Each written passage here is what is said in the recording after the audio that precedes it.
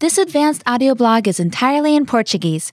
To get more Portuguese lessons for free, go to PortuguesePod101.com and sign up for a free lifetime account. Signing up takes less than a minute. You'll find more great lessons just like this one. In addition, you'll find the transcript of this audio blog in the first comment of this lesson. Audio blog, Season 1, Lesson 7. The Brazilian Green Sea. O Mar Verde Brasileiro. A Amazônia é a maior floresta equatorial do planeta. Ocupa quase 50% de todo o território brasileiro e possui 20% de toda a água doce do mundo, sendo considerada pela Unesco um patrimônio da humanidade. É um bioma de frágil equilíbrio, de muita importância para todos, e não é à toa que essa região desperte a curiosidade de tanta gente, por sua beleza natural e sua parte na história brasileira. É um lugar para quem aprecia a natureza. Sua aventura pode ser nas ilhas, nas praias ou enfrentando a selva brasileira. Com certeza, seu ponto forte é o ecoturismo, os passeios para o interior da Amazônia, ir ao encontro das águas dos rios Negro e Solimões, que formam o rio Amazônia, fazer um cruzeiro fluvial, voo panorâmico, pesca esportiva, se hospedando em um dos hotéis da selva.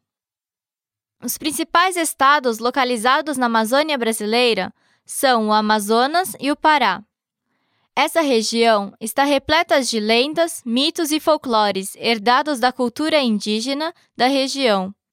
Um bom lugar para conhecer um pouco sobre isso é o Centro Cultural dos Povos da Amazônia. A cidade de Parintins, na Amazônia, é o palco de um dos mais típicos eventos da região, a Festa do Boi-Bumbá. Conhecida como Festival de Parintins, é o maior e mais conhecido mundialmente. São 3 dias de festa e muita animação, com as apresentações dos bois Caprichoso e Garantido, disputando o primeiro lugar no desfile. O festival acontece no último final de semana de junho.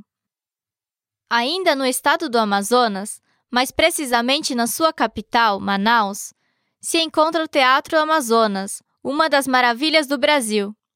Esse teatro foi construído em 1896, durante a época da prosperidade e riqueza da borracha na Amazônia.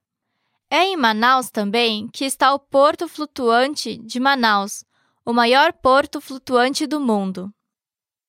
A metrópole da Amazônia, ou Belém, capital do estado do Pará, também abriga monumentos antigos, como o Teatro da Paz, um dos mais bonitos e renomados do Brasil, digno de seu título de uma das 7 maravilhas do país. É ainda no Pará, na ilha de Maiandeua, que fica a paradisíaca praia de Algodoal. É um lugar sossegado e rústico, acessível somente por barcos, não tem energia elétrica e nem carros.